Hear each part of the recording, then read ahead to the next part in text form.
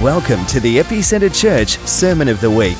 We hope you enjoy this message. For more information about Epicenter Church, visit epicenterchurch.com.au. Thank you, Rob. So when my dad died, he left me with a Bible, great big Bible. It's too heavy to bring in, but in it I found there was a whole list of jokes. I was going to bring it in and have a few jokes. Might have cut my sermon short. But I've forgotten it. I'm just trying to remember some of the jokes.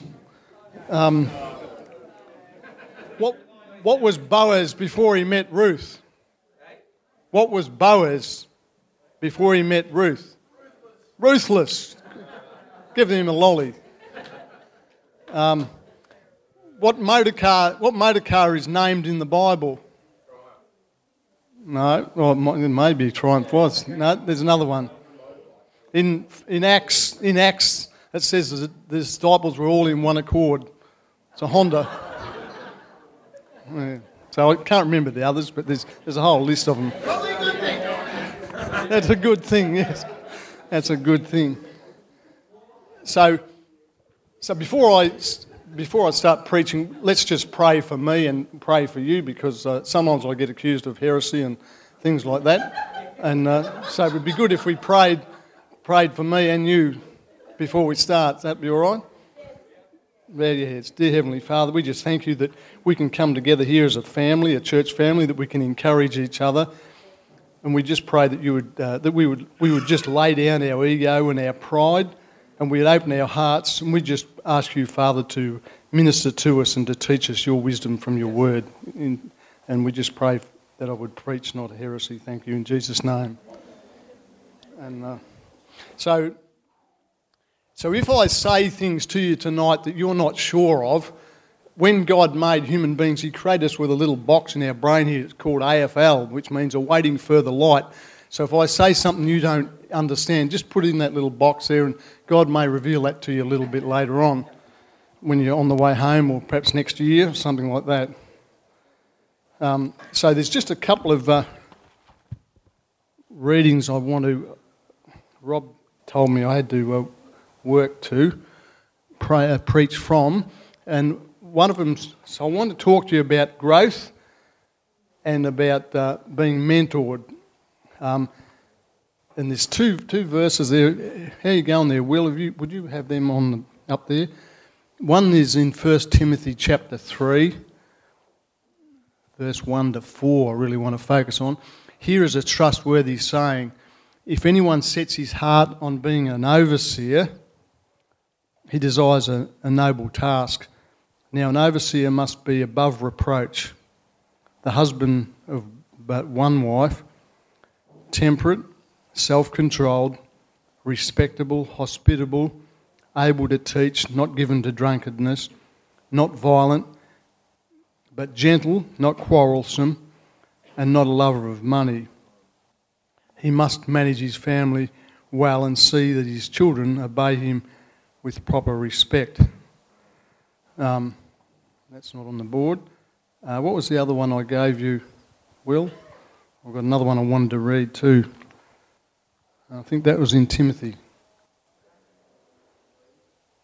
What was it? What's up there? Yeah, right. So mark this. There will be terrible times in the last days. People will be lovers of themselves, lovers of money, boastful, proud, abusive, disobedient to their parents, ungrateful, unholy, without love, unforgiving, slanderous, without self-control, brutal, not lovers of good, treacherous, rash, conceited, lovers of pleasure rather than lovers of God, having a form of godliness but denying its power. Have nothing to do with such people. It's pretty harsh, that one, isn't it? I don't want to talk too much about that one, but I just want to refer to it sometimes when I'm talking about this first one. So you're a leader, and it's a good thing to want to be a leader. You're a leader if someone's following you. And some of those words there, Pastor Andrew Drummond came to this church a little while ago, you might have been here when he preached. And he came here and he said the Holy Spirit told him to come to Epicenter and to tell us that we need to grow up. I thought that was pretty harsh. And thanks, Jeff. And probably most of you are younger than me, and so you're probably wondering, what do you need to do to grow up? How do you grow up? And I just want to talk on a little bit about that. It won't help you grow up. It won't make you grow up, but it'll show you the signpost to how we go about that. Because we have a vision. God has given us a vision here, and He now wants us to do some things to be put in a position so that we can achieve what He's given us to, the vision that He's given to us. And so when Andrew Drummond came here, he said the Holy Spirit spoke to him and told him to give that message to us to grow up. Now, he was either lying or he was telling the truth. And I guess you've got to figure that one out for yourself. And I thought it was a pretty harsh message, almost rude, telling us we need to grow up. But maybe the Holy Spirit was trying to be really direct to us because it was time that we did some things to fulfill what God wants us to do. So what I want to talk a little bit about to start with is in our life we start off with what we call the first part of life. And first part of life is where we develop secure boundaries, things that will hold, references that will hold us in a secure place as we go through our life. Our culture values things like law, tradition, custom, authority, boundaries, and morality. These containers give us the necessary security, the predictability, the impulse control, and examples, the structure that we need to lead healthy lives. And it's very necessary that we have some sort of a structure we have all those things that we can live safely in. So we need a strong container to hold the contents and the contradictions that arrive later in our life. Now, we also need a very strong ego structure so that later on we can let go of our ego. That's an important part of growing up. Jesus calls us to die to self. And he's talking about our ego. Our ego is very selfish. If you stay in the protected first half of life, you become an adult infant. And most people in the world would be first part of life. And I'll just describe a little bit more about that as we go through it. So you learn how to recover from falling by falling. When you have one of our grandkids here and they get to about a year old and they start to walk, when they fall over, we don't say to them, well, just stop trying to walk. If it's fallen over, it's best if you don't walk. We know if they keep falling over, they'll learn to stand.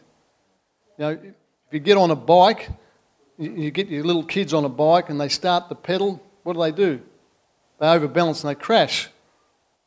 But if they keep trying at it, by overbalancing, you learn, and by falling, you learn to balance the bike, and then next thing you can take the bike wherever you like. All right, so it's in life we need to fall. We do fall. When we live life, we do fall, and it's in falling that we learn to stand up. And I've particularly tried not to protect my children from falling. And so in the pain that comes from that, they've learned to stand. And I'm not sure whether they figured that out yet. So when a skater skates, they skate to the left and to the right so that they can go in a straight direction. And sometimes that's what we've got to do in life. People who don't allow themselves to fall are actually off balance, but they don't actually know about it. And it's by falling that we move from the first part of life to the second part of life. In the second part of life, we tend to deconstruct those very things that we've built for our protection in the first part of life. Now, this is a little bit low. Rob, can you put that up for me? That'd be really good.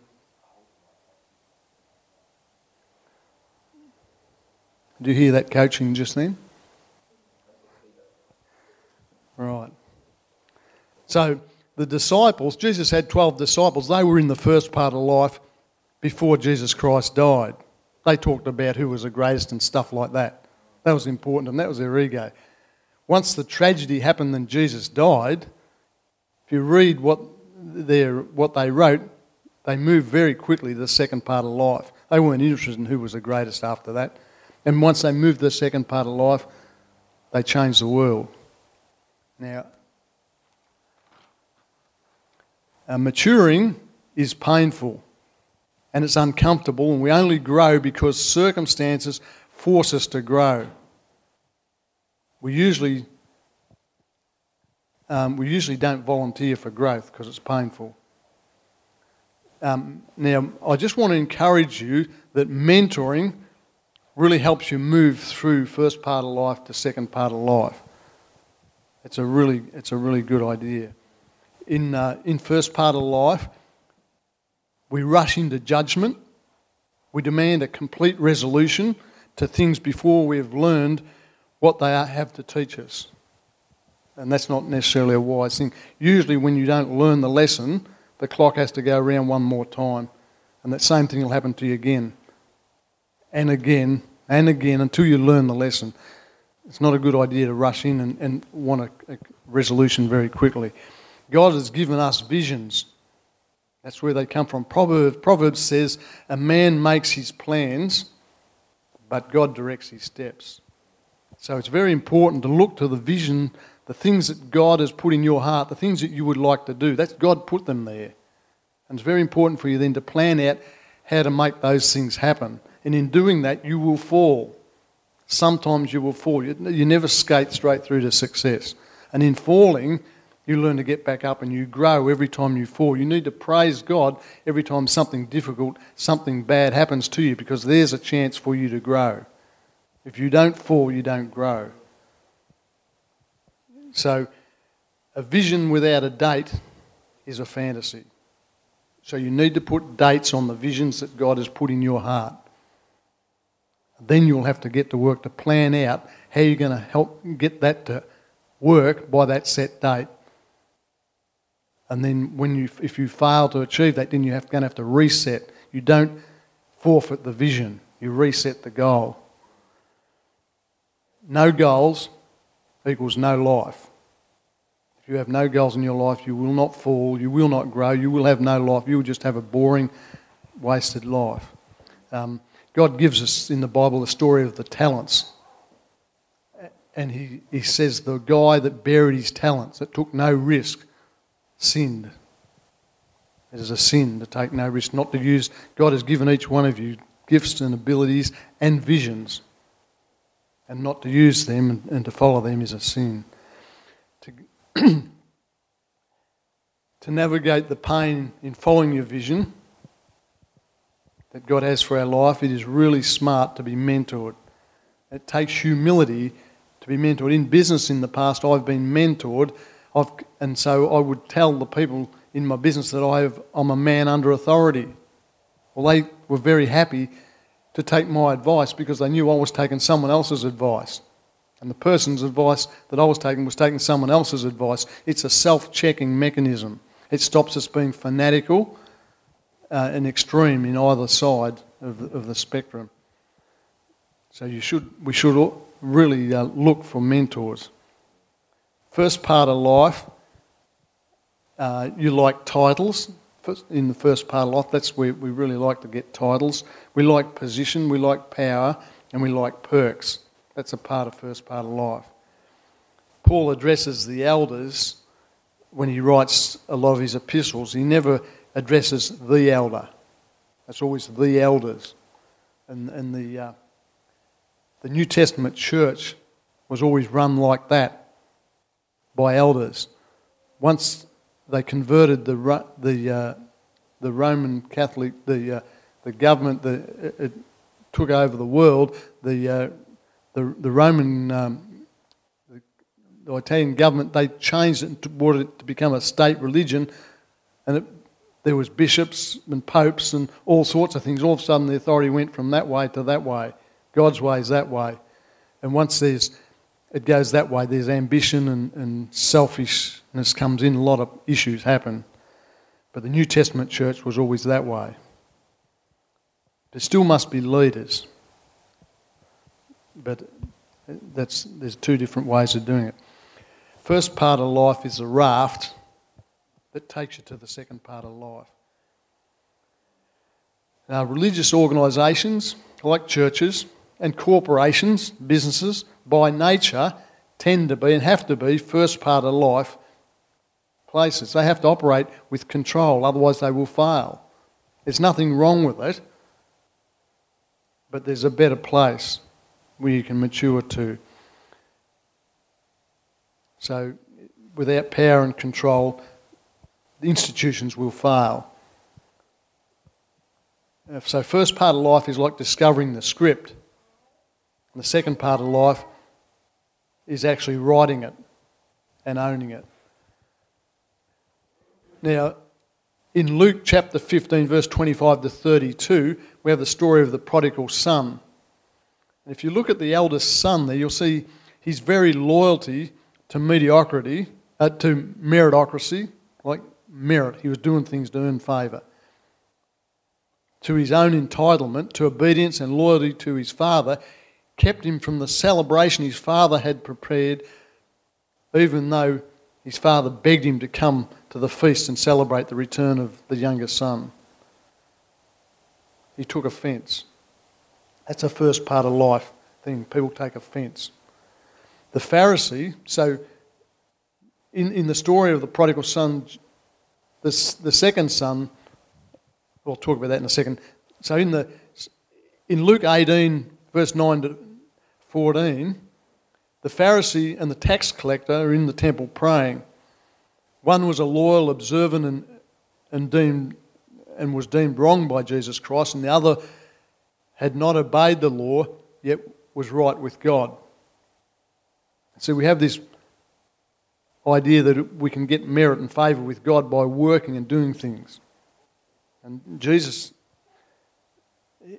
both the eldest son and the Pharisee, are good, loyal, religious soldiers, exactly what most of us in church hold to be. Yet Jesus Christ says both of them missed the point. First part of life, rules give dignity, identity, direction, significance, and boundaries. And they're necessary and good. But there's an inner voice that comes from those things, and it gives us so much security and validation that you confuse this inner voice. Often we can confuse this inner voice with the very voice of God. First part of life solidifies and strengthens the ego. Second part of life defeats the ego. No wonder few people want to let go and have the faith to grow up. The ego hates losing, even to God. We must change and become if we are to have all that God has for us to achieve in this life. We must change. If you keep saying this, if you keep staying the same, you'll keep getting the same. And the story of the talents is a case in point. So we will find many more Aarons building us golden calves than we will find Moses leading us onto in the Exodus to the promised land. There's plenty of idols around. We all have idols. I was at work the other day. One of the guys in our link was there. I was working with him in one of the links. It doesn't come here very often. And I was talking to him about some of the signs in the sky which indicate the return of Christ is not far away. And And he said, oh, jeez, he said, I better get rid of some of the idols I've got in my life. I thought that was a very honest statement. A lot of people carry a lot of idols these days. All humans always have. So if you find a mentor to help you on the journey is really, really important. Mentors guide you. They don't run your life. They're just a guide. So life is a journey, and setting out requires faith. And that faith means that there's a risk. And it also means that life is an adventure. The familiar and the habitual are so falsely reassuring that most people make their homes there permanently. And we can't do that if we want to grow. We'll have to take on the unfamiliar. We'll have to take risks. Scott Peck wrote a book called The Road Less Travelled. In that he said that most Western people are spiritually lazy. Now he said that, I didn't. When we are lazy, we stay on the path we are already on, even if it's going nowhere. We can't achieve our vision by staying the same. I discovered the second law of thermodynamics when I tried to figure out whether the Bible was true or false. And I thought I'd start at the beginning with the creation story, and I discovered the second law of thermodynamics says that everything in life, in the universe, breaks down and becomes simpler and less energetic. And there's no exception to that law. That's why it's called the second law of thermodynamics. And then, of course, I discovered theory of evolution, which said it went the other way and broke the law. The scientists never talk about that, but it can't happen because the second law of thermodynamics says everything breaks down. This building will break down. Your body breaks down. Those chairs will break down. Everything breaks down. The sun will end up running out of fuel. And so our spiritual life is affected the same as the universe. If we don't fan the flames, our spiritual life will get less energetic and fade away. And focusing on the vision that God has given you in your life fans your spiritual life. It overcomes that.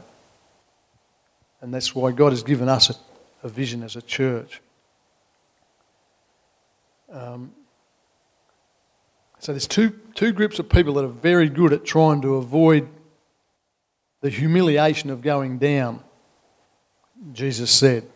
Now, I haven't got the verses, but the very rich and the very religious are the two groups that try and avoid at all costs going down. They steer their own ship. They have their own ego and their own itinerary. So the human ego prefers anything, just about anything, to falling or changing or dying.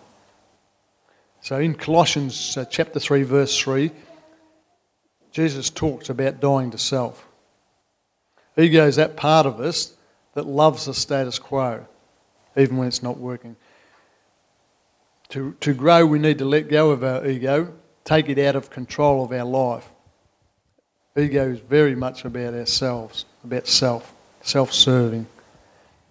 So in Mark chapter 9, verse 33, the disciples said to Jesus, "Who is the greatest?" That's the first part of life language. And he answered them. He took a child and he answered them and he said, the servant of all, is the greatest. Now that sounds like double talk. Paul, and he's talking second part of life. They're talking first part. It sounds like double speak. Paul taught, when I'm weak, then I'm strong. That's a really unwelcome message, isn't it? People don't want to hear that. When I'm weak, that's when I'm strong. And that's 2 Corinthians 12:10. First part of life solidifies and strengthens the ego. Second part of life defeats the ego.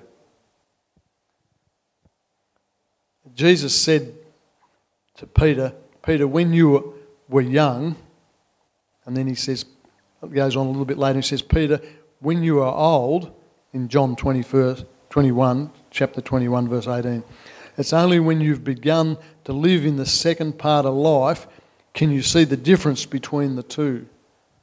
I'm trying to share with you today so you've got a bit of clarity about where we've got to go. Yet the two halves are cumulative, they're sequential, and they're both very necessary. It's not wrong if you're in the first part of life, but there's somewhere else to go.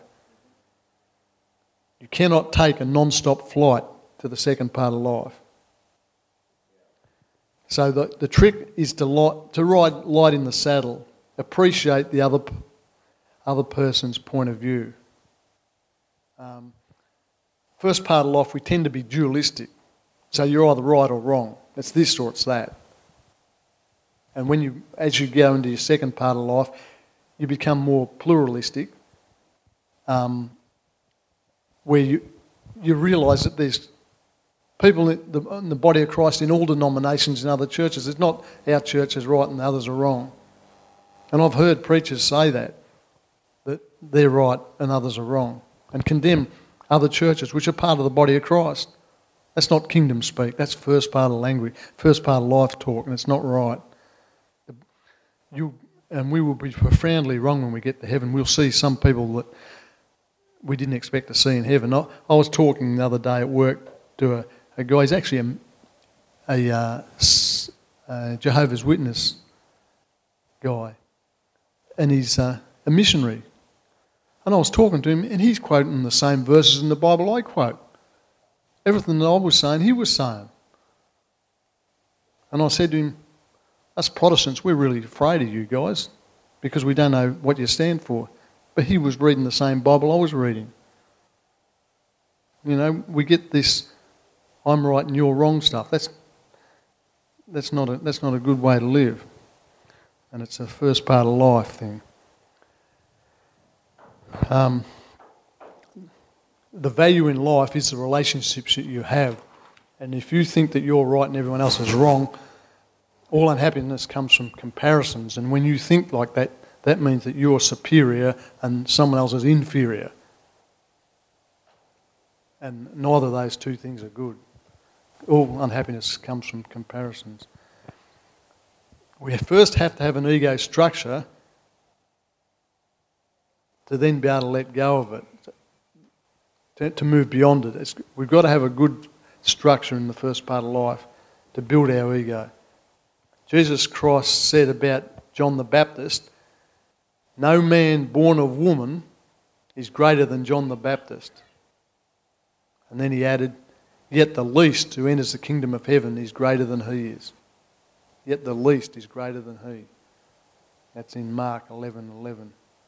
That's not double talk, that's second part of life talk. Have you ever read in Matthew's Gospel the Sermon on the Mount? You've probably got very confused. That's second part of life talk. That's why you're confused. It's all talking about being lower, that's being better. So, in the Bible, it's constantly saying, do not be afraid. Have you ever read that? Fear not, do not be afraid. You ever added up how many times it said that? 365 times. That's every day, do not be afraid. 365 times. So to change and go from first part of life to second part of life, that is scary because you haven't been there, you haven't fallen, so you're not able to go up, and it's very scary. And the Bible keeps saying, do not be afraid. You've got to be brave to move on. Human maturity is neither offensive nor defensive. It's able to accept that reality is what it is. So if you're constantly defending yourself, you're in first part of life. If you're constantly offending people, you're in first part of life. When you mature, you'll stop doing that. And it really helps us have a unity when we're all not being offensive and not being defensive. If someone says something to you, Jono said something to me the other day. I thought, well, that's a bit rude. But I knew he was well bred and he was brought up well and he wasn't being rude. And I thought, Well, it crossed my mind. It crossed my mind that you could be right. And I think I said to him, I didn't know that. He said, well, why don't you know that? I said, well, I've been that way for 63 years. But I said, I'm going to go and talk to Rob about that and see what he says. And if that's correct, I'm going to change. So for the next 63 years, I'll be better. But that's why you need a mentor, because you can't judge yourself. You've been the way you are forever. And you've got no idea how rude you are or whatever. And I haven't taken him out of the will because he said that, whatever he said. But it's good to have prickly people around you, because they'll say things that instead of getting offended, you need to listen to. Yeah, he's prickly. Jesse's prickly too. I don't know why I've got such. The kids are so well bred, but they're so prickly. Libby's just rude. Yeah, best of luck, Tyler. I know what you're going through. And yeah,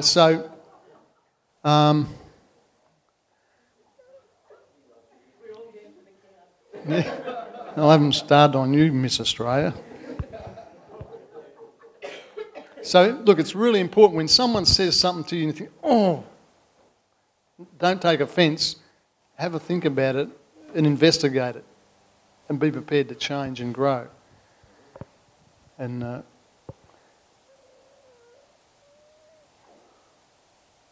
so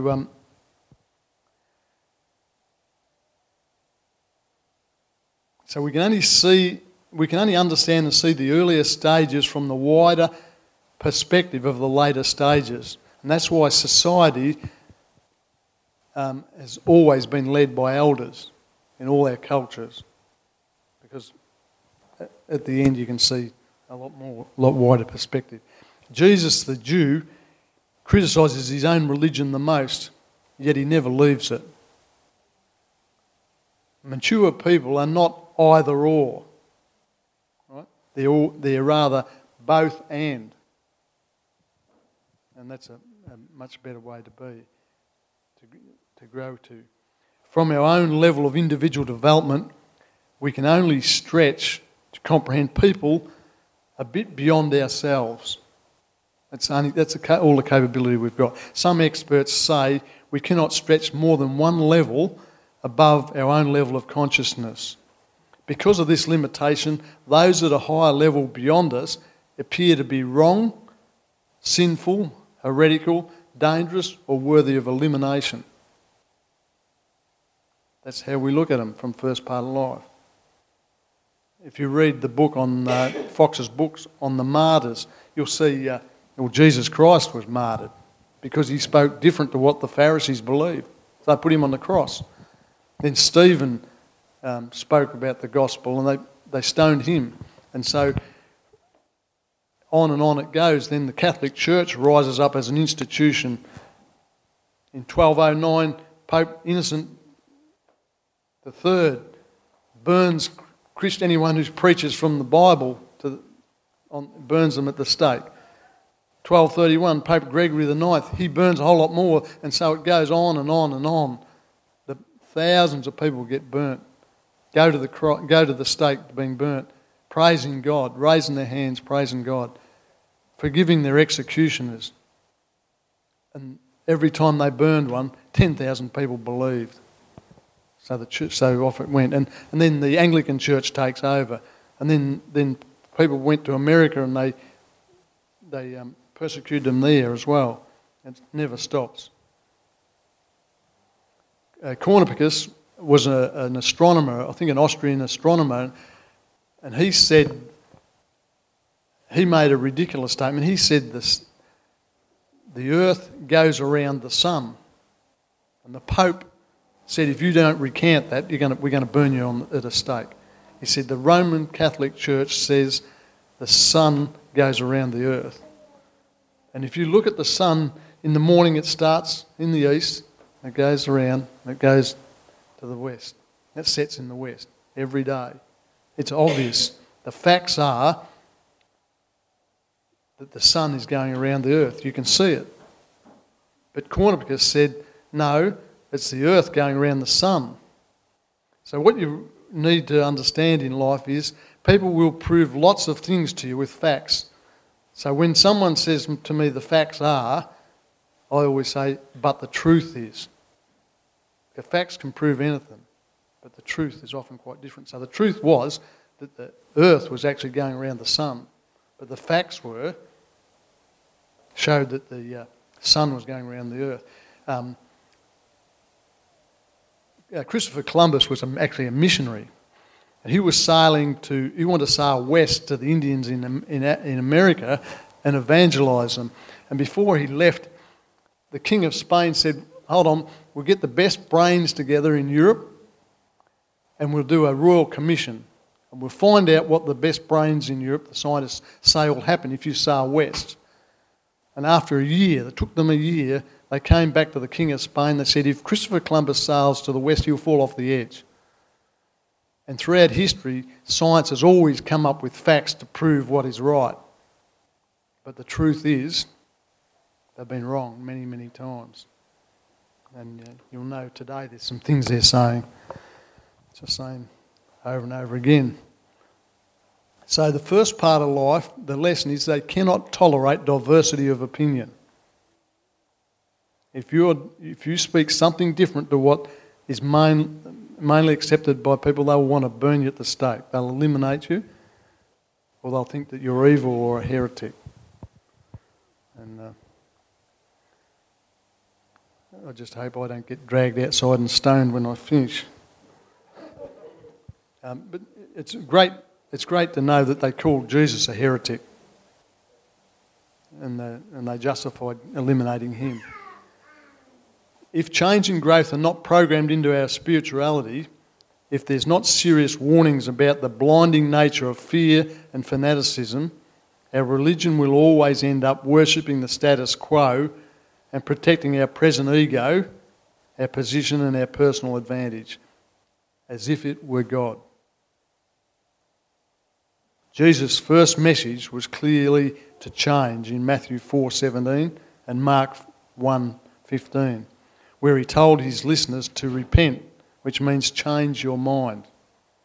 It did not strongly influence Christian history.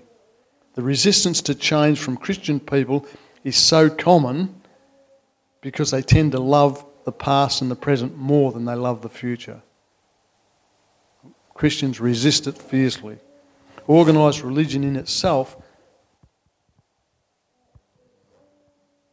is inside first part of life issues. Which is where most people are. Sin happens. St. Gregory of Nyssa in the 4th century said, sin happens whenever we refuse to keep growing. So Andrew Drummond came here to us last year or whenever it was, and he said, we need to grow up. We need to move from where we are to somewhere else as individuals so we can fulfil the vision that we keep putting up on that screen. That's a hard thing, what he said, but he told us that the Holy Spirit told him to speak that to us. And if God has told him to tell us to grow up, we need to figure out whether we're going to be obedient or not. And so I've tried to show you today that there's a first part of life where we live, but there is a second part of life that we need to travel to. And it's a process, and it takes time, and it's good if we come here as a church family and encourage each other as we try to get to that point, because it's not easy. So we come to church. What do you come to church for? Well, we come to church maybe sometimes to get fed, but leaders are self-feeders. They go home and they feed themselves every day. So you'll have... I did an interesting thing one day. I took a sheet of paper, one of these books, and I recorded everything I did for a week. You've got 168 hours this week coming up. Starts tomorrow. Record how much time, how many hours you sleep, how many hours that you use eating, how many hours that you do everything, and you'll find out there's all this time that you spend entertaining yourself. You're not growing, you're entertaining yourself. And you'll find a lot of time that I don't know what I did there. But God gives you time, which is a gift, which you need to use, because at the end of time, God's going to say, well, what did you do with the gift that I gave you? What about the vision that I gave you? You had the ability to change and become so you could have those things that I put in your life.